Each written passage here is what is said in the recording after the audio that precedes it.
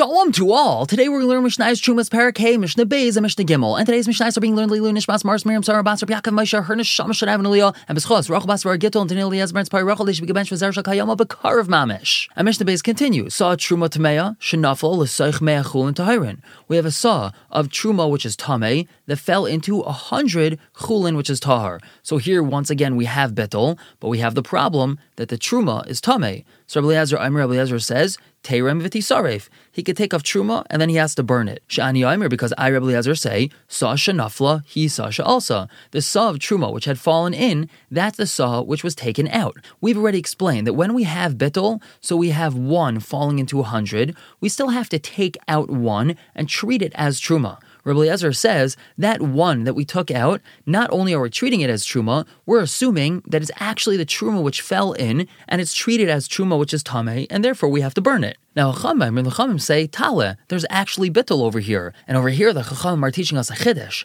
Since there was bittul, we say that the tumah of the truma was also nullified, making this saw that we remove completely tahar, and it's not even tameh. Rabbi Eliezer says this saw that was removed is tameh. The Chachamim say, if you're telling me that there's bittul, that means that this saw of truma which fell in is completely bittul, and that its tumah fell off. And that means that the saw that we're taking out and treating as truma is actually considered tahar. Now, even though it's considered tar, we still have a bit of a chumrah. It still has to be eaten dry or roasted, or if he wants to knead it into a dough, he can do so, but only with meiperos, with fruit juices, or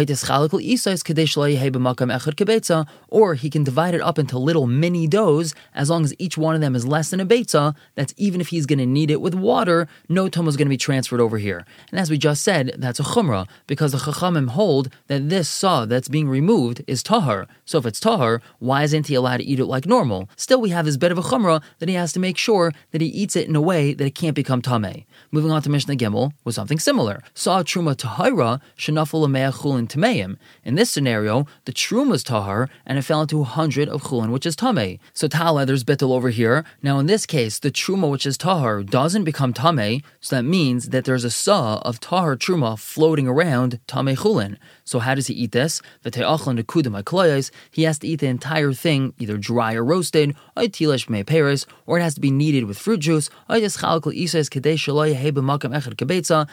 it's kneaded into little doughs so that each one of them is less than a beitza, so that no tumah is transferred from the chulin onto the truma. We're going to stop here for the day. Pick up tomorrow with Mishnah Dollar and Hey. For now, everyone should have a wonderful day.